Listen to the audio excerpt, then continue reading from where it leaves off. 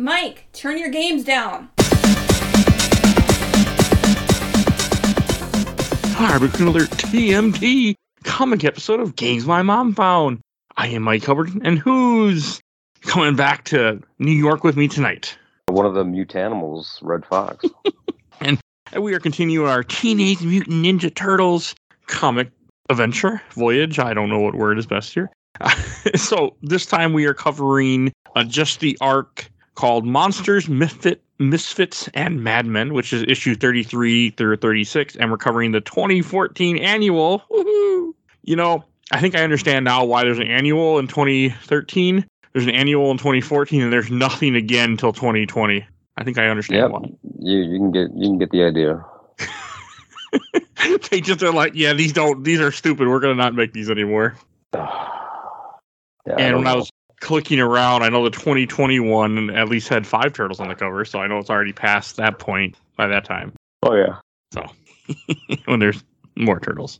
All right. Honestly, so I think the best part of this entire comic is probably just the start where they like show gritty New York. That's something Eastman always did very well, is show the grittiness of New York and his vision. But after that, we'll get into what happens. The cover got my interest. Because on the cover, you see the turtles, you see somebody holding a weird Japanese lamp that reminded me of a particular movie. Huh. Yeah. And I was like, okay, I'm in. Like, I'm interested. Like, you're going to reference that the movie, exists somewhat in this canon. Like, I mean, not movie canon, but I think that because Rennet actually was a character born out of the Mirage series. So I think she might have even had that scepter back then. Okay. Could be wrong on that. I don't remember fully, but I knew she was in it. I just don't know if the scepter was fully a thing. I think it is, but I won't go back and read Mirage because I also don't like black and white comics. Yeah, there's multiple issues with Mirage other than it being black and white. Yeah. It's hard for me. Like, I'm also not a big fan of this style of art that they have for this issue, which is the Eastman style, as I like to... The way I classify it for this, like, it's just... That's what it is, yeah. I don't like it. It's ugly to me. It is very dated. I mean, like I said, like, the only thing I get out of his drawings for the most part is some of the grittiness. Like, there was even, in more recent years, when they did the first Power Rangers Turtles crossover, they had him do a couple covers with his version of the Power Rangers with the Turtles, and it looked actually really nice in his art style. It was really cool to see that. It is definitely more of like kind of a novelty thing though. Like to have a full blown issue, a bigger issue too. I think this annual is actually kind of long, right? Like it's not good. It's longer than I was expecting. But then again, annuals just are. So that's not an unusual thing. Annuals usually are like, here's your issue's going to cost a little bit more than your regular issue that is a side story that doesn't connect with the other stuff. So, and they did put this one actually does connect. It's just for that connection, you got to wait. Yeah, because it even says in here the story takes place before Turtles in Time #1. Yeah, so obviously it's canon in the timeline. It's just not an enjoyable one. It's supposed to be a fun side ride or whatnot, but it doesn't really pan out that way. No, I mean there were cool, like you said, the way it starts off where you see the gritty New York. I mean, that does look cool, and it does, kind of touch on the fact that they just came back to the city. Things are kind of a mess. They're talking about how they're just trying to, fix up their cave or their lair for, and like they set up this trap for Leo or something too. It's like the whole idea that does pay off in my mind. They're trying to get Raph, but okay, that's what Raph up at the same time, and yeah. And then you have Casey and April, but April has more hair now for some reason in this drawing, which changes next. It's annual. But like you have a small moment of them just going to a hockey game, like little things, them, but also kind of contradicts the next issue of the main series that takes place after this. That kind of shows you how Casey is not okay. Right. It's just weird, and like they do a good job of showing you that it all takes place in one in a moment, because you have Splinter get irritated, read the paper, and then in the time that he's reading the paper is also by the time that they come back, like because they disappear and come back, they go through time. It's really weird. Yeah, it's hard to explain. Like the girl that shows up, or the woman that shows up in this, I don't remember her name. Oh, Rennet, that you were mentioning earlier. Rennet, yeah. I agree. I'm 99% positive that you're right that she does have that staff in the Mirage comics too. So one thing about time travel with Turtles, or in most cases, I think most genres or most IPs, if they bring in time travel, unless it's Chrono Trigger, then it makes sense.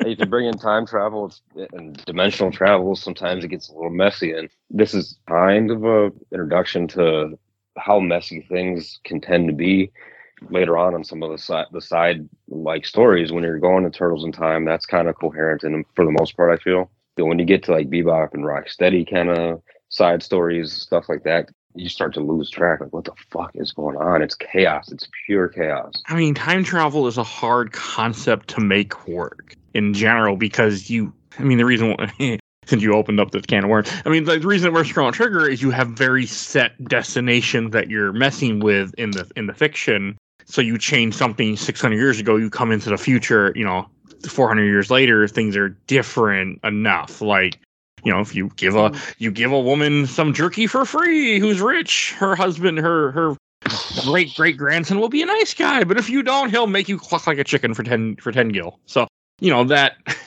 that's a different thing. Yeah. No idea what you're talking about there. Yeah, nothing. But I don't know what Sunstone. What are you talking about? There's no reason there's sun coming out of my roof of my house. No, nothing here. Never heard of it. So yes, but I mean, I agree. Like, time travel can be very difficult to do, and I don't know enough, but I do like when she shows up and she's like, "Hey guys, we know each other." Like, who the fuck are you? And she's like, "Oh yeah, we met at a different time." Yeah. Yeah. So it's kind of funny. I don't hate Rennet as a character. I think that's fine because, I mean, back when she was introduced in Mirage, she had the Valley Girl kind of talk. And as this series goes on, she's going to show up again. She'll have that. And you'll see others from, I guess, I don't know, her timeline to where they talk. Everybody talks like that. So it's kind of interesting and not a bad character. I don't hate the character. I hate kind of some of the writing around the character. Yeah, this issue wasn't like super strong writing. I mean, I liked it that when she makes that comment, she's like, we met before. And I was thinking, well, is she kind of talking about the Mirage Turtles? Because she met them in the Mirage, and it could be that they're referencing that. Yeah, and I think that's what it is. Okay. Because like I might have told you before, there is a point to where that kind of crosses. So I think they'll clarify it more during that arc that this is that same Rennet. Okay. I mean, that makes sense because she makes a comment about like time travel and world, kind of like, because the whole idea is that if you butterfly that you change something, it's a different world, but since her time is different, maybe she's at the end of time, and she's traveling back, so it doesn't affect things as much for her. But the idea where she just kind of like, hey, I need your help, let's go, and then she just takes them, to some weird dimensional world. And my issue with it is the comic starts off in color, and when they go to this different place, it's all in black and white for the most part. And that bothers me because it takes away an element of what I enjoy in comics. I enjoy color in comics. I enjoy telling the turtles apart. I mean, that is a nice part too.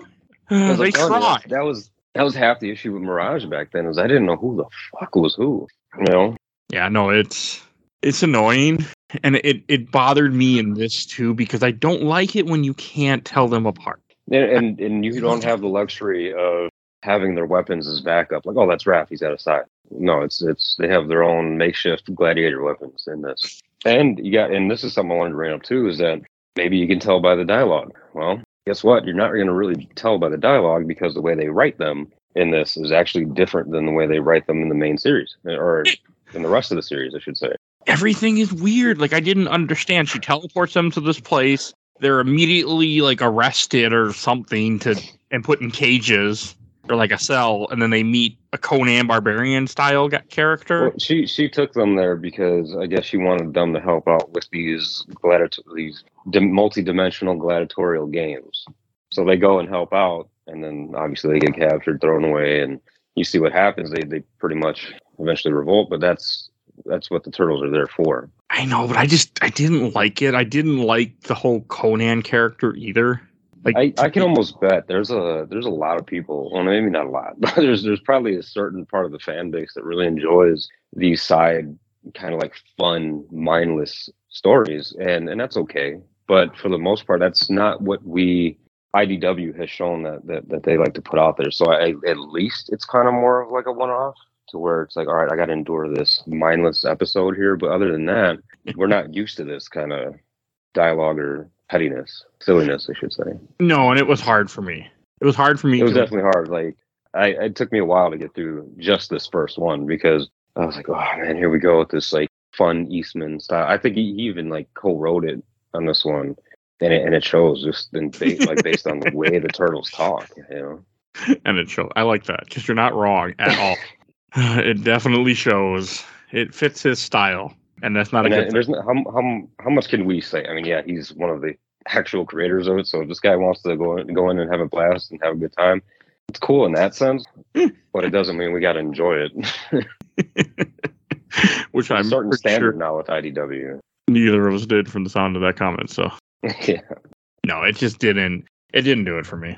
Me either. And there's not really much to get into with this one. Like, yeah, you see some different types of races as far as gladiators. I think there's even triceratons. There is. That were gladiators.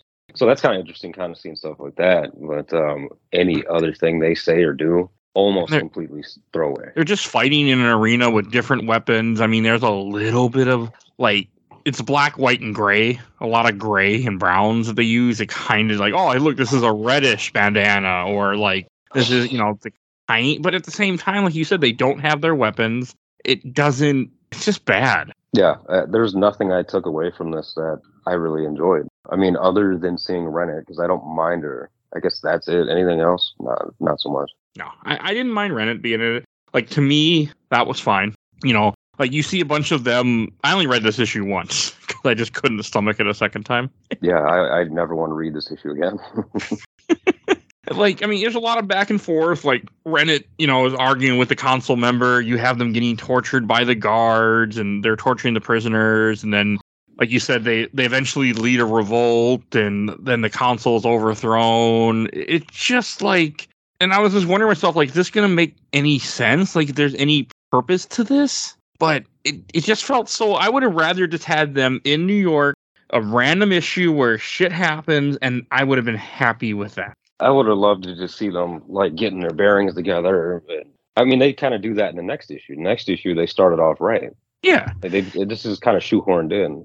I mean, it is an annual, so I get it. Fucking annuals. Like, that's all I got. Fucking. Yeah, it was a bit torturous. Yeah, I mean, I'm trying to think of anything else in here. Yeah, they revolt. They eventually get teleported back, and then Leo steps in the trap that they designed. You have a whole spread page of all the dumb shit that happens to him, and then he laughs, and then it shows Rennet takes the Conan Barbarian to prehistoric time for lunch. Mm-hmm. Yep. I'm assuming the Barbarian guy will show up again. I think you assume wrong, because I don't think he does. Oh, okay. I just figured he'd be someone they'd want to use again, not. But then again, no. I mean, he sucks as a character anyway. Well, I don't disagree with you. So I mean, if they don't. I mean, there's no disagreeing here, but I figured they would they went through this trouble to make a whole issue that has him in it. I thought they'd bring him back. The only thing in this entire issue that they really reuse is going to be Rennet. That's it. So in other words, I didn't need to read this issue at all. Okay. Almost not. No. Okay. Yeah. But hey, I did skip the last annual we were supposed to cover for this. We both did. So hey. Oh yeah, that was. That's actually true. That one sucked even more than this one. And this one's bad. Mm-hmm. That one that had a little more weight to it, I guess, kind of was almost more important, but still sucked. No, that one was definitely more important, but it wasn't for us. So I'm okay that we didn't read it. That's neither here nor there. So, and then that brings us to the next one, which is issue 33, which is like the beginning of the continuation of the series, and this is what actually matters. I do like that because the way that I'm reading these, it shows me all the different variant covers. And one of the variant covers for Free Comic Book Day back in 2014 was the first design of what they drew of a turtle. The really, really ugly ass design they did. Oh, the fat Mikey. Yes. Where he has a turtle tail. Yeah, tail. Oh, yeah. Well, I mean, shit, even the redesigns for the first actual comic in Mirage, they had turtle tails until, I couldn't tell you what issue, but they had them for a while, and they probably eventually took it out because it looked like two different things. Well, the toys took it out because it looked like a dick. Right, and in the comics, not only did it sometimes look like a dick, but it looked like a piece of shit coming out of their ass. I mean, it was one or the other. I mean, look at Mikey on here right now. Kind of, it's a little suspect. And then the issue starts off, and I should talk about the actual cover that we got. I'm okay with the actual cover, like where it shows them kind of sneaking around in an alley, and they're drawn back to normal. They're still a little. I mean, they always change. The art does change a lot throughout the series. It does. I do like it though. I do like. I felt great actually seeing this cover, not because it's just masterfully done. That's not my point. It is a good cover, good art for the most part, but I enjoyed this even more so, and I felt like I could breathe again because of that annual I just read before this one. It really sucked so much ass. I was glad to see this again. So this is gonna be like one of those show me where it hurt you. Yeah. Where did the book hurt you? Show me. No, but I agree. It was just hard. Like this even starts off really interesting. Like you just have it's like New York City, and it just shows some people robbing a bank, and the turtles are just watching, and then all of a sudden they get involved because they make the idiots crash by throwing little things down. You just have a quick 2 pages of them beating the shit out of these guys without even being noticed. Yeah, and that's the whole goal, right? I mean, they're back in town, they're ready for business, and they say it, and when they're on the rooftop, when they're done, they're like, yeah, this is just training, for the Foot and Shredder. Yeah. And what I thought was even more interesting is that they emphasize, like, hey, we're not heroes, we're not crime fighters, and Leo even kind of almost gets, like, aggressive about it towards Mikey, who kind of, he's the youngest. He does live that childlike kind of lifestyle, and he's like, we are not heroes, this is not what we do. We fight the Foot. We take care of big threats. Yeah. And that's the fairest way to put it, though. That is what they do, and they're good at it. Yeah, and as much as sometimes people might say, yeah, turtles are kind of like superheroes, I guess in a way, but their purpose typically is very focused. Yeah, I would 100% agree with that. And I like it in this. I like it how they're like, well, no one saw us, and they just, it just shows them. And Leo's like, we're not here to stop crime. We're here to practice and get ready to take Shredder on. Mm-hmm. Because that's what we need to do. And I thought that was a good point because that is what they need to do. They need to beat Shredder. And even more so as this arc goes on, because one of the underlying themes is that urgency to take the Technodrome down. And if they're sitting here playing around and just stopping crime for the hell of it, they're not focusing enough to get one problem out of the way, which is Shredder, and then to ultimately take down the Technodrome. Yeah. Time is not necessarily on their side. No. And it's also like all 4 of these issues almost feel like one-offs in a way, but it works very well. And that kind of surprised me how much I really like that. Like this issue. Yeah, I thought it made sense. Like pretty quickly you see, after they're jumping around, you see Bebop and Rocksteady robbing a van, and Hun is there, leading the charge, And you see a Hun's, working for Shredder, and you have a very good scene of where Shredder's like, well, about your son. And I'm just like, oh, yeah. Might as well get this out of the way. And he presents it to him. I guess we'll get to that more so, but he presents it to Hun as if he's doing him a favor by telling him. That's that manipulation that Shredder is known for. And and just the, like, this issue, well, kind of like the whole thing in this arc, these 4 issues, is it's very much about Casey. And I gotta say, that was a welcome change. Agreed. Kind of my past, not to get into that, but I do have a soft spot for the way they write this character at this time. Now his character evolves through time to where it's not really much of a thing anymore. So I don't always feel the same way about it, but during these times, I definitely have a soft spot for the character, and I like how they handled it a lot. His relationship with his dad. No, it's good in here, and then like you have Shredder starts to mention it to Hun, and then it kicks back to April and Casey. They're because Casey's living with them. They're in the hideout, which makes sense. And I like this. She's back to her hair. You can tell it's growing a little bit. Well, because different artists, but I really like their relationship in here, and how, like, she even says, she's like, college is what I'm focusing on right now because that's what I have when everything else has gone to shit. And he's not, so she wants him to be involved in the schooling, where Casey's like, well, I can't play, hockey anymore, so fuck school type of thing. I think it shows a very interesting character dynamic between the two, because like us in real life, we deal with stressors and issues in our own way, and we Yeah. relieve that stress in our own way. And Casey is not the one that's going to bury his head in books like, oh yeah, this is going to distract me. Not a damn chance. Besides the fact that he has so much on his plate that it's amazing that he hasn't snapped or had a meltdown yet. Yeah, he just got And she's too much. trying to be there for him, and she's doing what she can. But being that they are from technically two different worlds, they're doing the best they can to meet on some middle ground. Yeah, I mean he's trying, but he can't you can and I do like how much they show the struggle for her in this. I thought that was really good to show that struggle and to show what she's going through, trying to help him. Yeah, I mean this time for not only these human characters but the turtles is a trying time. There's a lot still at stake. There's a lot they still have to carry on their shoulders throughout all this. And then you see like the gauntlet, to talk about because they're going to go meet Harold, which again ties back into, that random micro series issue with Donatello. Yep. And back then, when I first read that micro series, I'm not thinking like, oh yeah, this character is going to be around for a long time, or it's not going to have any real significance. Boy, was I wrong. We both were, but it's just not what you would expect. Yeah, it's so weird that comes back. I felt like how there's very little stuff in these books that are throwaway. Yeah. Except for those freaking, French ninjas. Everything, nothing else is throwaway.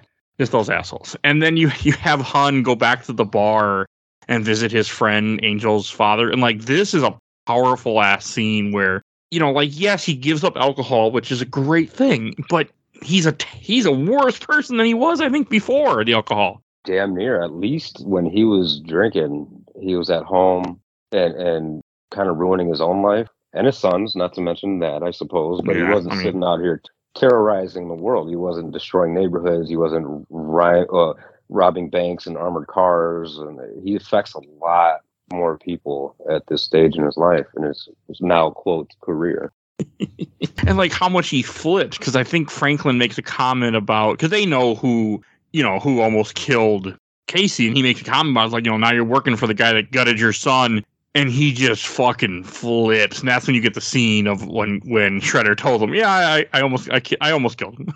But if I meant to kill him, he'd be dead. Yeah, like, it's almost worse that he knows ahead of time, because if Brooklyn would have said this to him like before Shredder told him, can you imagine what his reaction might have been? Like, either one, he won't believe Brooklyn, which is debatable, or two, he's going to be like, you know what, fuck this. I need to do something about Shredder. Yeah. He lied to me. And he could have even turned into a damn anti-hero at that point. Shredder just plays it well, though. Yeah, he played the manipulation card, got to him early, or not early enough. And you see the repercussions from that by Brooklyn getting slammed into his own liquor supply. Yeah, he beat the shit out of, like, the three people there, and then Angel finally shows up, and he's ready to kill her, too. Well, he doesn't give a damn, and he's not only beating up his best friend, but then threatening his former friend's daughter, somebody that I'm sure was like a niece to him as she grew up. Yeah, had to have been, but he's just that shitty of a person, and like you really see it in here. I will say this though, I kind of love these story arcs with Hun and Purple Dragons in general, because it just reminds me of Double Dragon so much. And he would be a badass Double Dragon boss. Yeah, you are 100% right. I wonder, there probably was inspiration taken from Double Dragon for him. For maybe. I mean, Purple Dragons were around at first Mirage issue, actually. So did that predate Double Dragon? 84. What? No, is it 85 or 84 is Turtles? 84 is Turtles. So I think Double Dragon came out after that. But the character of Hun, yes, it could have been. Well, Hun is 2003. Yeah, cartoon. So he's much later, but he had different origins back then. Yeah. This is more Double Dragon-esque, so yeah, it could have inspired it. And then this part ends where Casey shows up at the bar because he wants Casey, because he wants to, because he's going to offer him a deal. Join the guy that tried to murder you, and he'll let you live if you join him. Like, that's See, what people. That's the logic of Hun. That's his flawed, shitty logic. And Casey, I mean, realistically speaking, like, what can you do in this situation other than leave town and just, because who told him? Who told him go start a new life? I think it was Hun himself that told him, like, hey, let's go start a new life. Get out of here. And honestly, probably at the time was probably his best option. Because what's going to happen otherwise? He and his dad have to kill each other? Or Nothing Casey good. fights until Shredder kills him? Or he has to more so be careful and rely on the turtles. But you see, Casey's all around on his own. Yeah, and this really shows it too. I mean, all their interactions, like he's just, he really is alone in this. Even though he has the turtles and he has Angel and he has April, he feels completely, solo. He doesn't, because Hun is his father, and I think he feels very responsible. He has to deal with Hun. I do like how Hun offers him, like, he's like, here, I got money. Go, I'll get out of town, forget the turtles, forget all of this, and just leave. And of course, he doesn't do it. But I like it that Hun wants, like, he's like, I don't want to kill you. I don't want you to get killed. So just leave. And I thought that was good. I thought that was really good. And we'll get back to a couple parts in this issue. But like the last thing you see of Hun is he has a picture of him and Casey. He crumbles it up and just throws it in the ground and walks away. Yep. Because he'd given up on Casey. And now he's going to try to kill him. You also have Casey going to the bar. And I think his name is Franklin, blaming Casey and Angel for getting involved with the turtles. Brooklyn is her dad. Brooklyn, okay. Like, it's not the turtles' fault that your old friend is a psychopath. Like, it's because of Shredder. Well, I mean, he was a psychopath anyway, but it's because of Shredder. Like, you're putting the blame in the wrong spot. Well, and Brooklyn doesn't understand it, though. He's kind of small time at this point. He's out of the... I mean, yeah, I'm sure he hears things and whatnot, but he's kind of out of the criminal element now. He's not a leader of the Purple Dragons like he might have been back in the day, and he probably barely knows Shredder who he is, if at all. And what else is he going to do other than place the blame on the wrong people? He doesn't know what to do or what to make of it. Yeah. He just got his ass whooped by somebody that was supposed to be his best friend. That was before his best friend found out what mutant steroids were. Yeah. I mean, that's all I can think of with the mutant gen for Han is that it's a playoff steroid. Pretty much. I mean, on a bigger scale. I mean, even I know heights. I mean, there's only one human I can think of where like they really went from being a smaller guy. Maybe they were a wrestler and then they become a movie star and they just get gigantic. And I'm pretty sure that wasn't by a good diet and exercise. So yeah. We can put that one together pretty easily. It's just funny. Like, every so often I look back at the old like The Rock and stuff, and I'm like, and you see him now, and I'm like, my God, he just like looks like he ate the old version of him. Yeah, I've heard that before. Like, it really does. It's like, my God. How does that happen? All right. Yeah, I don't know. Just eat a lot more, man, and work out. Yeah. Yes, that's it. Take a few shots in between. Yeah.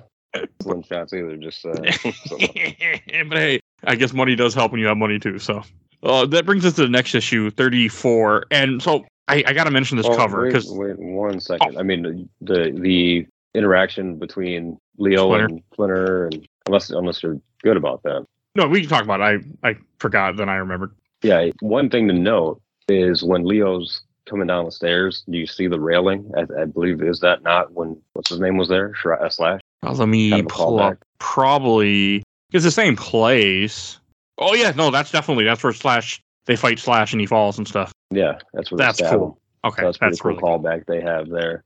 And but I guess they don't, other than that, the scene, they don't really leave that spot either. Do her so much. The whole arc for them takes place in that spot. Yeah. That was another thing interesting because this doesn't really feel like a 4-issue story arc, because like this also doesn't say like part 1, part 2 like we have with a lot of different issues. This is just different issues, but they all kind of connect, I guess, into the way that the timeline thing that we use does it for us. Mm-hmm. Which makes me sad. We get farther ahead. There's no, it's just nothing. Yeah. When you talked about picture, I thought that was one of the most powerful moments I've seen for a while in the comic. Just kind of like as he looks at that picture, it shows that emotional look on his face. He stares at it for a bit, crumples it, kind of indicating he's saying goodbye. Yeah, he's fully committing to saying goodbye to his whatever broken relationship he has with his son. I mean, that is what's happening, because the next time you see it, he's ready to kill him. Yeah. It's no break. Balls to the wall, gas pedal to the floor. Like he doesn't care. It's over. It's also kind of the thing. I feel like it could also be a thing of being very loyal to your job too. in a sense. Like, the job gives him meaning in his life now because. Well, yeah, he has nothing else. He says it too. I think in that scene when he talked to Casey, I think he said it something along those lines. Like that is who he is, and he has. If he doesn't have that, what he calls a job, he has no purpose in life. That's not much of a job. Yeah. You're working for a murderer who likes to cut people's heads off. I will say, Hun is good at it. So I mean, yes. And they do show that throughout here, like, yeah. But and then the issue 34, like the cover, I didn't see where it was going. Like the cover has Donatello and April, and then it says eliminate threat. And I did not assume what character I was gonna get, which made me get the biggest smile on my face when I realized who's in this little one issue. Yeah, I think because I didn't either when I first read this, I didn't know where they were going with it, but. It once you realize who it is and what that cover means, it's like, oh yeah, that's pretty cool that they even hinted like that. One of the characters I really like too.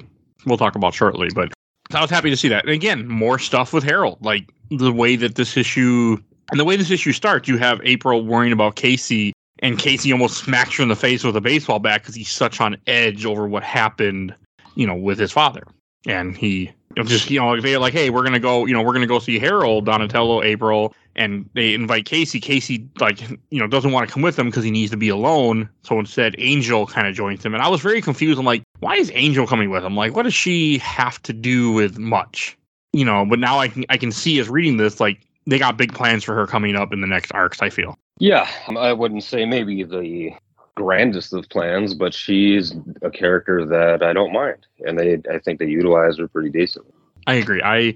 She's grown on me. When I first saw her, I didn't really care for her as a character, and now I'm like, okay, I'm on board. And after this issue, I was on board more. Well, I think in most cases in this comic, that's going to be, until way later, and you'll see then. But until that point, most characters are not only interesting, but they're redeemable. So yeah. They know how to build a character, and they know how to make you interesting. No, they definitely do. And like they go back to Harold's place, and he's the guy that gave him the equipment, and he's all angry at them for ruining their equipment. But also, Donnie brings back the thing from the Utron Empire issue, where the last one of that, where he got the teleporter instruction, and he gives it to Harold to help him try to make this transporter. Like, stuff that kind of plays along, and it just everything connects, and I love that. So I do have a question. The armor that Angel finds that Harold had made, that she ends up putting on in this issue, is that from anything else before? Nobody, I think, was in the original Mirage, too. Okay. Like as far as IDW, that wasn't anything. That was just something. No, I knew it was new for here, but it just the fact that like throughout later on in this issue, when she does put on the armor, she says, "Well, I'm a nobody." I'm like, there's no way that's got to be a reference. Well, yes, I know they're making a new character essentially, but like I'm like, this has to be a reference to something in Mirage. That's how I took it. Yeah. Because I watched enough of that stupid cartoon and collected those figures that I don't remember a nobody character. So it also wouldn't have worked with the toy design, because it would have 2 normal legs and 2 normal arms, and that wasn't a thing for the toys. They had to have weird legs and weird arms. Mm-hmm. Yeah, she was not Angel herself, was a different character in the suit, and the suit looked much different also, but that character was in Mirage. Okay, that's what I figured, because this feels like such a throwback to Mirage at times too. Which is great. I mean, now, obviously, as we talked about before, not only Mirage with the cartoon and then, even the movies at certain points. But, yeah, they do a good job of throwing that in there and making them relevant. Which I appreciate. And, like, when they're at Harold's place, she finds a sheet on some random thing that he gets all upset, and it turns out it's a Metalhead they uncover. And I was like, fuck yeah. I mean, I know it's different. I don't know if this is Mirage. I know the 87. If I remember correctly, the 87 cartoon, Donatello built Metalhead. That is his name, right? Metalhead? Metalhead, yeah. I mean, okay. Metalhead in the cartoon, I think, was purely an enemy. And here, you'll see, like, not even Metalhead, and like, right, you see him right now, and it's interesting, which is cool. But wait till you see where that goes with this robot. Okay, you're not going to be expecting where to go. I don't Google nothing. I won't search. But one damn thing when it comes to these comics anymore. You can't.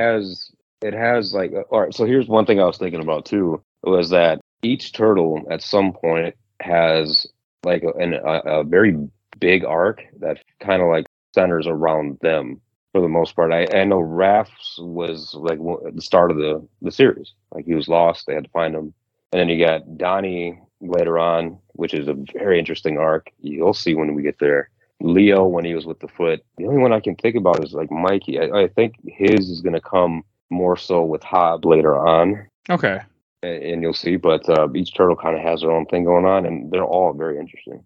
No, I'm definitely excited, and I love how this series makes sure all the characters matter. Yeah. Like even in this 4-issue arc, I mean, each issue kind of feels, not all in the turtles, but it all feels based on a certain, first one's very much about Casey. This one's very much about Donatello and April. Like, it does a good job with that. And in this entire series, or arc, I should say, it's mainly focused on Donnie and Leo. Like, Mike and Raph are kind of taking more of a backseat, I feel. What I do like about Donnie, especially during this arc and other ones to come, he's always looking at the bigger picture, and that somebody like him is what they should be portraying with him. I think they hit it like right on the head with that character development for him. For sure. Like in this issue with Metalhead, I mean, and again, it brings up that micro series where he's like, yeah, well, when Baxter tried to trick me, so I had to make security, and it made sense to make it a turtle. And I like how he tries to control it with a remote control, and then it just breaks it in half and says, no, I'm good. Mm-hmm. That was cool. And like, it was a badass too. Like, they only, tries to kill April because she worked for StockGen and he programmed all of StockGen. It isn't until finally Angel takes it out when she puts on the nobody suit, she's able to beat it after a fight. I thought that was really cool. It was just really cool to see Metalhead. It was cool to see her become more of a character. Like, you can tell that they gave her powers now, essentially, so she's going to be more involved, is my guess. And she actually names Metalhead, too. Yeah, which I like that, too. Yeah, I mean, she's, for the most part, she has a pretty good run. And they don't ever fully take her out, but she will be a little more prominent as we go. Okay. I'm all right. I mean, I also feel like all this is just gearing up for Attack on Technodrome. That's how I assume what's happening. A lot of this is the big buildup for that. I mean, obviously, especially Donnie's whole deal. So yeah. A lot of it comes together as you've seen, and we'll get to there. But the end of the final issue in this one. But yeah, we can cover that later. Can't wait. And then the last page of this, after the fight, the last page of this is you see one of the scientists that work for StockGen gets held up at gunpoint by Hob, and Hob and Slash show up, and he's like, she's talking on the phone. She's like, "Oh, I can't find any work," and then Hob's like, "Great job, your job hunt is over." Yeah, he forces a job on her. That's Lindsay. So Lindsay has also some big involvement as we go along. This truly is only the start of her and Hob. I figured this will go a long way. I assumed that, like, based on reading this issue and everything, I was like, yeah, I could tell, like, I'm excited, because you would also have, since we started doing this, you made comments like back from the first issue about Hob wanting an army when we first covered that arc over 2 years ago, and it's something that's been with me ever since. And again, I can't. This is a series where I can't look anything up, because anything I look up I'll spoil myself. I can't. I just got to read. So, and that brings us to issue 35, and the cover with this one kind of threw me for a loop, because the cover is slashing at Michelangelo, and I was very confused. I'm like, so they're going to fight them? They're going to turn against them? Like, the implications of the cover were not what I expected. Well, and then you see the next one, too, with Raph on his back. Yeah, and that ugly style, yes. I don't like Eastman's style. Just don't. Yeah, it's not for everybody. Eastman's still involved in this, right? At this time? Yeah, he's still, I think, doing a lot of consulting and writing. Because Laird's not involved, right? No. Okay. Because I remember, wasn't Laird involved with the comics for a little bit after they sold it? Or he kept the rights to it? I can't remember. Well, Laird sold his rights to Eastman. So Eastman was almost like the sole owner at that point. I think he might have been involved. It sounds very familiar that at some point he was involved in maybe certain stories or even other projects, but he doesn't have, as far as I'm aware, doesn't have any rights anymore. Okay, because I know when he sold it to Nickelodeon, which is before 2012, I thought he kept the comic book rights in case he wanted to do it again. Laird, I don't think so. I thought Laird, maybe it was Eastman then. I can't. Eastman still has a stake in it. Okay, I can't remember. I get confused with what did what. I know they had a falling out for a while, and they had nothing to do with each other, and then they did reconnect finally again. But I can't remember everything. All I gotta say is I'm really glad these IDW exist. So that's all I gotta say. Yeah. Because this got me back. Because of reading these, I'm back in the Turtles. So it's big time. This is what we needed. Our generation, we needed something like this because we can't go watch the cartoons for the most part. Like this is what we have. It's still hard. It's hard to watch. I've been trying to watch 03, and it's hard. It's way better than the 87 cartoon, but it's hard. It is. It's still because it's still not cartoon. Made for us necessarily. No. So it's that's why I haven't really committed to it 100% because the only way that I'm probably going to get through it is those recaps that you ended up doing. You only need to watch the recaps, by the way. I watched all that and I enjoyed it nonstop. Those YouTube videos by some random guy that made recaps of each season. That was enough. I know the whole series now and I know everything that happened. I don't need to watch it. Good. So yeah, watch the recaps. You can absorb it all that way and be good. So, and then this issue kind of starts off with something I like too. You see Woody again, and they're picking up a pizza from Woody. Like it's nice to see, stuff is kind of reconnected. This is very a Michelangelo Raphael issue too, because they're just together. They're gonna go see Hob, And yeah. I like how Mikey's like, yeah, Hob, he's a good guy now. He's not doing anything shady. Yeah, that's gullible Mike. They tend to write him. Yeah, I like it. Like his line is, I don't know, Raph. He did take a bullet rescuing Leo. Could be he's really changed. Could be he's practically a good guy now. And then the same page where it says that you see him holding the gun to Lindsay while she's tied up. Yeah, and it was kind of funny that they did that. And I will say this about Mikey though, like he kind of is the bridge for a lot of people. I mean, just look at how he gets along with Slash. He and Hob later on down the line are gonna have some sort of partnership in a way that we'll see. So Mikey is a bridge builder, whereas all the other brothers are kind of to themselves. Yeah, that's a good way to put it. Hob has definitely grown on me. Like I know you said it a long time ago. You're like, yo, he's grown on me a lot. You said I'd appreciate him more as the book went on. And then you have some stuff with Casey where you have him flashing back to when he got accepted to college, talking with his mother because he's visiting her grave. There's a couple things I noticed here. I mean, one is this not the first time that we've seen her? This is the first time we've seen her not in a bed dying. Oh, okay. So yeah, they did show that at least. I see. All right. Yeah, they show a little bit. They think they show when she promised him because they show the necklace that he got her, or something to do with a necklace that the asshole, his father, before he becomes Hun, sold in that issue, which I forget what that was. It might have been the micro series, Casey Jones issue, but that's a lot. We don't see much of her. This is the first time we see her health. Yeah, and the other thing, first time that we actually see that Casey has a middle name. Oh, I didn't even catch that. But yes, right on the envelope, which is his dad's name. I'm sure he's real happy about that. I'm sure yeah. Okay, I didn't catch that. I wasn't paying enough attention in my 2 readings of this issue. My 2 readings. I read it twice. You know me. I can't stop reading this stuff. And there's Casey, as he said, in the cemetery, and then the whatever gang is in the Double Dragon game shows up.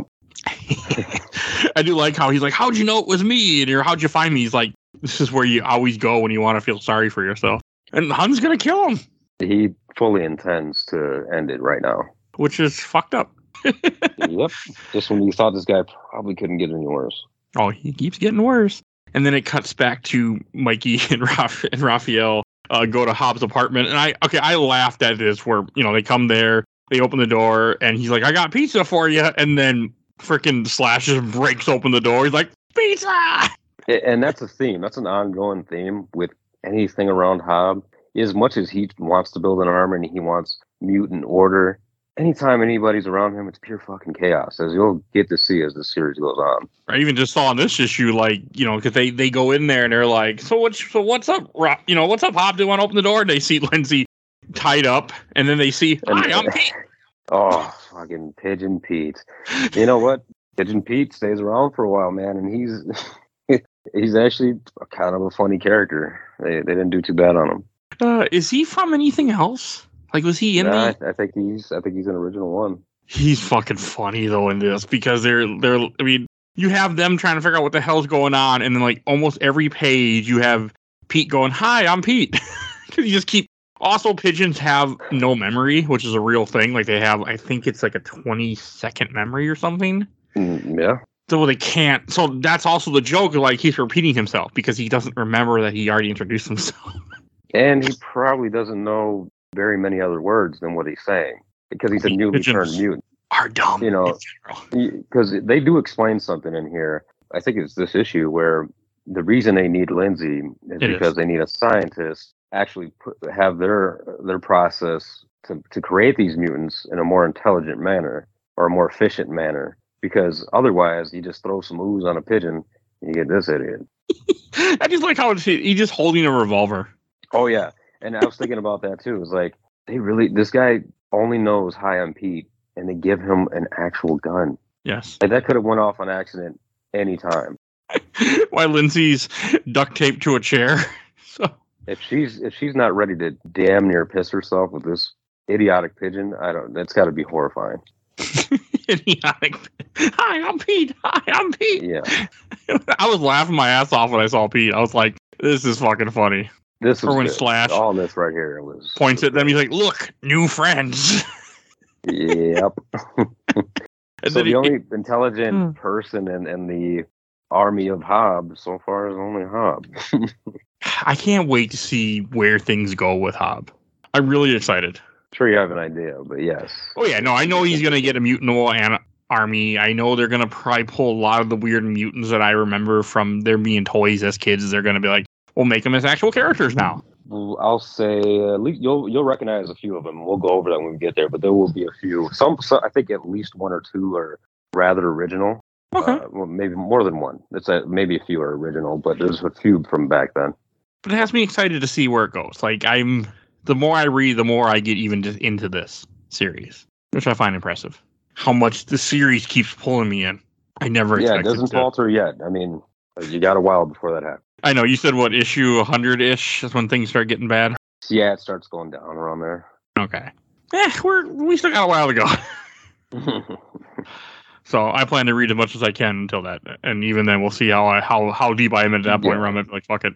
Yeah, we'll see how we feel then. And if it makes sense and we can tolerate it, fine. How bad can it be? Okay. It's still going. Well, it is. I mean, it doesn't mean... Because I'm not saying like, oh, the series is absolute shit after that. Because it does have some high points. The art is good. The storytelling and the drastic shift in tone, I feel, that hurts a lot. And again, you'll see. Yeah, it'll probably be another year. But it does, like where I'm at least, it starts to kind of, I feel tends to track upward as far as enjoyability. Like I don't really despise it as much. It's tolerable more so where I'm at now. Okay. I look forward to getting there. And then to end the other part of this issue, you have Casey meets Hun in the graveyard. You have him fighting everybody in the gang. And this is kind of where he loses it. I mean, this guy's going berserk power up doom mode right here, and this is like the ultimate showdown, damn near, between these two in a great setting too. The graveyard, I feel, is a very good setting. And he's gonna kill him. Like he's just about to kill him. Like he picks him up. He's ready to finish it, and then he gets tased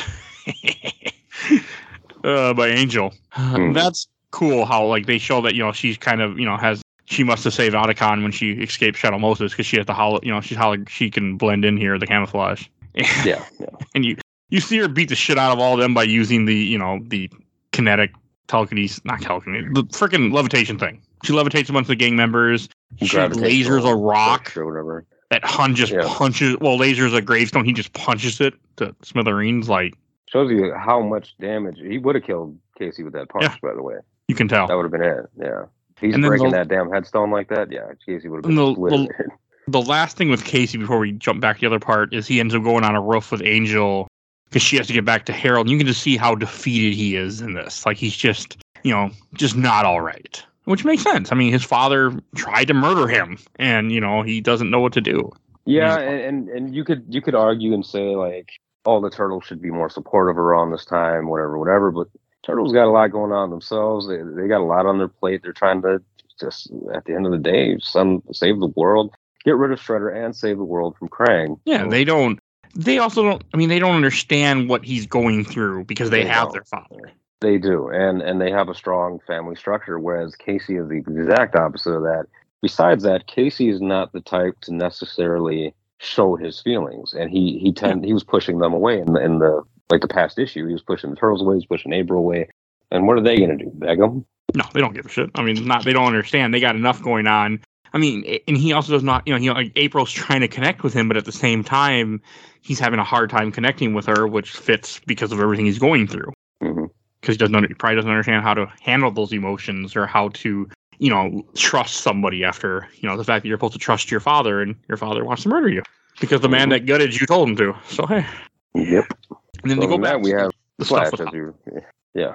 This is interesting, and I do like how every page, hi, I'm Pete. Every single damn page, he just keeps saying I love it. And like, Hobbs, trying to explain to him, he's like, yeah, I need Lindsay, like, because look what happens when I take mutagen and, make whatever I want. I made this shit. Yeah, this deformity, this disaster. It's fucking hilarious. So I don't know. I just found Pete way funnier than I thought I should have. Oh, and he's great, man. As the series goes on, dipshit, and you'll like it even more as it goes. Okay, I'm on board for that. And this, like, so finally Raphael unties Lindsay, and she's ready to work with him. She's like, yeah, I want to continue my work. So sure. And like her face when Hobb pulls out the blood, Splinter's blood, and I like how Raphael's like, wait a second, what is that? What I think it is? He's like, how the hell did you get that, buddy? I found that interesting. Hobb should, like, realistically, they should not be talking to this guy. Like, he's so, for the most part, untrustworthy. Yes, he helped them out in his own way, but man, it's hard to be around a guy that you can't trust like that. No, and they shouldn't be trusting him at all. He's bad, but he's another manipulator. Yeah, I mean, he's also a cat too, which I find funny. But well, I will say, yeah, that too. Cunning, like most cats are meant to be cunning. Yeah, but he truly does care for fellow mutants. Like, that's no bullshit. Like, he doesn't want an army just to cause chaos and do whatever. Like, he wants to be treated as almost as an equal or superior, and he wants his other mutants to thrive. Because anytime he runs into most humans, what ends up happening? He gets treated like shit, he gets shot, he gets experimented on, and he's starting to build that resentment towards the majority of them. Also, it really goes on to how people treat something they don't understand. Fear. No. And they don't understand Hobb, so Hobb is treated with fear. Yep. It fits the narrative. He wants to give them something to fear, even more. All right, you want to fear me? I'll give you a reason. That's what's coming, huh? That's kind of his goal in a way. But you'll see as he builds his army that he does truly care about them. And he makes big mistakes with them and makes it seem the other way, but he cares. Okay. As I said before, I can't wait. And then so then to get the blood and he's showing her the the mutagen, everything he has, and then she's like, well, I can experiment on Slash because Slash was in a controlled environment, and he just grabs the blood and injects himself. And this was not what I expected at all. Like, this threw me for a loop when this all happens. The way that things go, like when Slash gets injected and he just goes crazy, all of a sudden he knocks off Mikey, Raphael, he throws them and all of a sudden freaking Hobb is like a shock, like a freaking electrocuting shotgun type thing, like a taser. Yeah, it's like a big giant ass taser. I like that, and then all of a sudden, Slash just clicks. He's like, and he starts talking normal for the first time, and I was like, this is cool because now I'm getting Slash more like the Slash I want, not this. I didn't like the way he was. The dumb monster, yeah. Yeah, it was just really cool, and then Lindsay pretty much just joins them. It was the weirdest thing. Slash was kind of like another Toka. Yeah, I didn't like that. I'm okay with Toka being an idiot, but Slash is one of my favorite turtle characters. I like him a lot. And seeing him be this really dummy, I didn't appreciate. So I'm happy that they changed it. It was just cool. And I look forward to seeing now that Slash is, more I look, smarter. I want to see where it goes. I'm very curious. So that relationship between him and Mikey is one to follow. Okay. And especially now that he's more intelligent, you see the dynamic between the two grow. I'm very, very interested to see. And then this brings us to the last page of this issue where you have Leo and Splinter still talking. They're still in the sewer. And it just says, just remember, man, no matter how bad things get, you're never as alone as you think. And then you just see behind them rat eyes. And I was like, is this what I think it is? Mm-hmm. You're right in some ways, and I'll explain a little more as we go. But even in the second to last panel, you see some eyes and a couple rats back there just kind of lurking in. I was like, so my first idea was, okay, they're bringing a rat catcher. It wasn't what I expected, though. For like what this iteration brings, you mean? Yeah. Yeah, it's way different than any other iteration of the character, and we'll definitely talk more about that in this one. So that brings us to the last issue we're going to talk about for this episode. And this starts off like a nursery rhyme where the rat catcher is like, once upon a time, rats. They fought the dogs and killed the cats and bit the babies in the cradles and ate the cheeses out of the vats and licked the soup from the cook's own ladles. Like, I was like, what the fuck? Yeah. And it was very strange. That's the first page. And I'm glad they did that. I love the art that they used for it, that storybook kind of art. I think it really sets the tone for some weird shit that's about to come. And then it jumps back to Leo and Splinter in the sewer, and they're like, why don't we take a walk? And they start walking. This also jumps to a very small scene that we have to mention real quick. It's just where Casey almost beats the shit out of April's parents because he sees them trying to break into the building because they forgot their keys, and he's just ready to hit him with a baseball bat. It was very cool. Like, it shows you how frazzled he is. And yeah, he's on edge, but it also shows how good of parents April has, and that they're willing to treat him as family too, something he needs also. I liked it. And they're parents that he almost never had. Yeah, and they take him in. They're like, come on in. Like, well, we'll talk to you. And then I think that's the end of his interaction. Yeah, that's the end of his interaction in this issue. The rest of the issue is all about Leo and Splinter. Mm-hmm. So they're walking through the sewer, and then all of a sudden everything goes dark and they just can't move. And at first I thought, because then all of a sudden it says, but you may call me the Rat King. I thought that they just happened to walk into the area where he was at. I didn't understand very quickly, but that this guy is not a normal person. Because Rat King, is he from Mirage Comics, or was he in the cartoon originally? He was actually in the Mirage. I kind of remember that arc. It was actually kind of a cool arc back then too. Obviously, he wasn't godlike. God. Yeah, but and this is probably the best iteration I've ever had of him.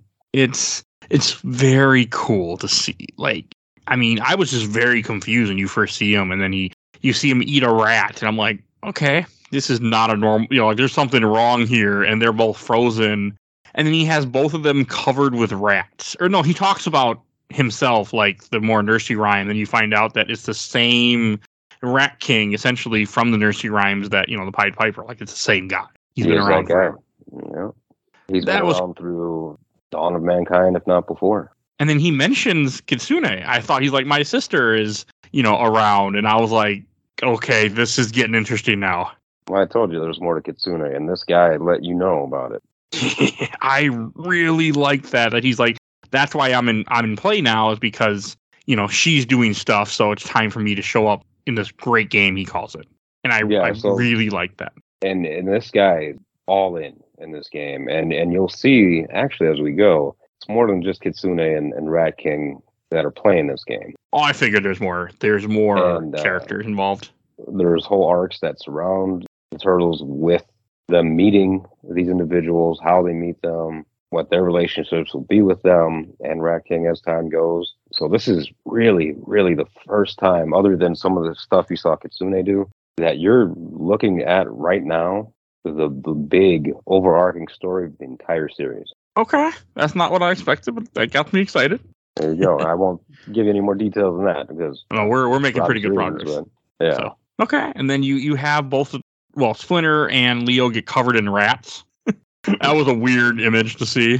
Yeah. So, and the Rat King knows that Splinter is like, he knows who they are. Like, he knows like, it's so weird how a rat is actually a man, and he knows exactly what they are and their past lives and everything. And then you have a 2-page spread of Leo in his Chunin gear fighting a fake Splinter, except he actually hurts the real Splinter, and Splinter's fighting Leo as Chunin, and Leo's fighting a fake Splinter. That's what it was. Right, yeah.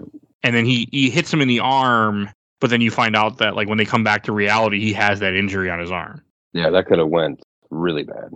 So it was very strange. And like Leo's about to kill the Rat King, I mean, I don't think he could because I'm assuming it's not the case. But then the Rat King makes them forget everything that happened to them. So they have no memory of meeting him. But I was not expecting Rat King to be like a fucking god.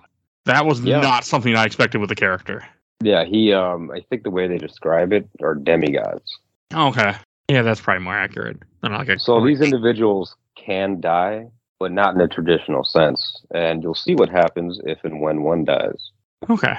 It was just very cool to see because they took a character that, like, from what I remember in the cartoon, Ratcatcher's just a weird guy that lives in the sewers that talks to has rats. Like, he's not... He just controls rats. That's it.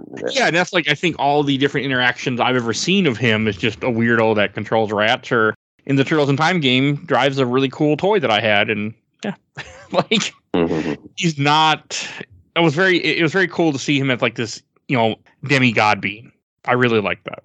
Yeah, so. It was, when I first saw it, I was like, wow, a character that I didn't hate in the past, but holy shit, are they doing? They're really being progressive with this, and I want to see where it goes. Well, no, I can't wait, and I love how they keep putting new arcs into this that are all going to play into the same thing. Like, my prediction is that Shredder's killed around issue 100. That's my prediction because of there being a miniseries called Shredder in Hell. So, my prediction. And don't say anything, but okay. No, I know, and like I'm assuming that after Attack on Technodrome, Krang's going to be put in the back burner for a little bit, or whatever happens in the Vengeance, because I can't wait. Like we're not that far away from issue 50. Yeah, I know. Yeah, man, I can't wait. I'm very excited. All right, and then the last part of this issue, after they realize something had happened, and they don't, because he has a cut on his arm, they don't know why, so they know something happened, but they don't know what. So, but Leo just says, he understood something, like, and now that you turn weakness into strength, and he says he knows how to defeat Shredder, essentially, I think is what it's supposed to be, alluding to. But then the last page is you see Shredder arrive at General Krang's island, and he just says, General Krang. And I was like, fucking A, I want to read more. That's their first meeting. Sure it is. I actually read the first page of the next issue, so Whoops! I guess you couldn't. You had to get a taste of it, huh? No, I had to. I had to look. I couldn't stop myself. But like, it's just because again, he gets in Utran Empire, he gets the note saying about Krang and the teleporter thing, so he goes to meet Krang. Like, fucking A, this series just keeps going. Oh, so good. So yeah. And then the next episode of the show you'll hear will be us talking about a New Mutant Order and Turtles in Time, most likely. Unless they don't connect as well, then it'll just be one of them, but I'm assuming it'll be both. So you can look forward to. All right, and that brings us to Shelf Stacker Box. I'll go first. The annual, easy, go in the box. Trash. It doesn't need trash. It didn't need to be read. But I gotta read everything for the series because that's what I'm doing. But this arc, these 4 issues that I had after North Hat, I'm like, okay, I'll just probably be another chill. And the fact that these were just they were just what I needed after. I still you're still recovering from City Fall. You still need some stuff that's kind of chill. And this is going on the shelf. This is great. I really, really enjoyed these 4 issues that almost didn't fit together but did at the same time. So yeah, shelf. And what about you? Well, I think our views lately have been pretty parallel. Yeah. The annual, I would use as toilet paper if I had a physical copy. So other than that, the rest of the arc, I love the rest of the arc. I can't find really many flaws at all with the rest of the arc. I thought not only was the art pretty good, just everything that they did. I feel like they balanced most of the characters out to where they gave them something. Not so much Raph and Mikey, but even then, even their issue focus was good enough. It didn't have to be big scale, But and the introduction of the big main overarching storyline, whether most first time readers know it or not, keeps you interested anyway. So yes, the rest of the arc, I would definitely shelf that. Okay. And again, I just can't get over how they just keep doing this. They just keep making this awesome. I keep thinking it's like, I was like, ahead of time, like before we got this arc, I'm like, maybe this won't be as good. And it's just like, nope, still good. No, it's good. I mean, it hits speed bumps now and then, but what was the speed bump this time? An annual? Yeah. And again, you don't have to, annuals are just there. It's my choice to read the crap. So I in most cases, I tend to look at them as throwaway anyway. I mean, actually now it's a little weird because I'm on the, 2022 annual.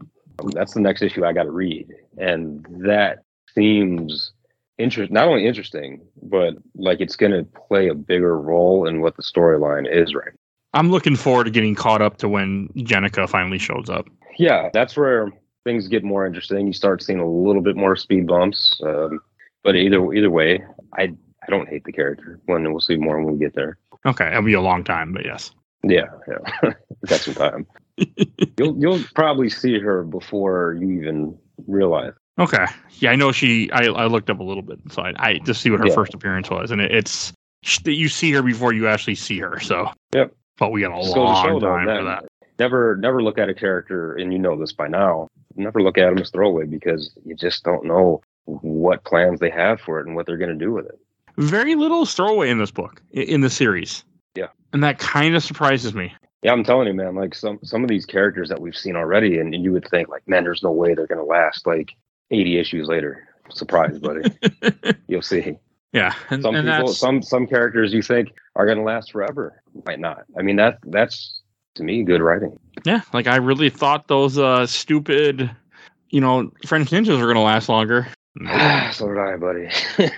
Yeah, I completely get that. I'm actually glad they didn't, though. So yeah. Oh, and there's a TMNT versus Street Fighter comic? Is there? It comes out in May 2023. So it's not out yet, but they're doing my God. So people that are hearing this, it's already been out. At least an issue or two, depending on. But when does it come out? May 2023. So May of this year. Okay. People won't hear this till May, probably. So I see. No, I have other issues to get out. I need to really check that out when it comes out. I mean, if it's canon, I'll fit it in where it goes. But if it's not, I doubt it'll be canon.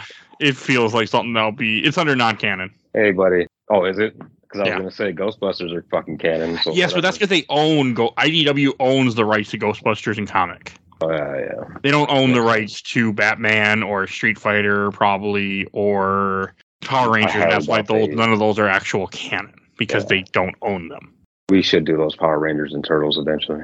Oh, we 100% are. We're doing Batman stuff too. I'm just waiting.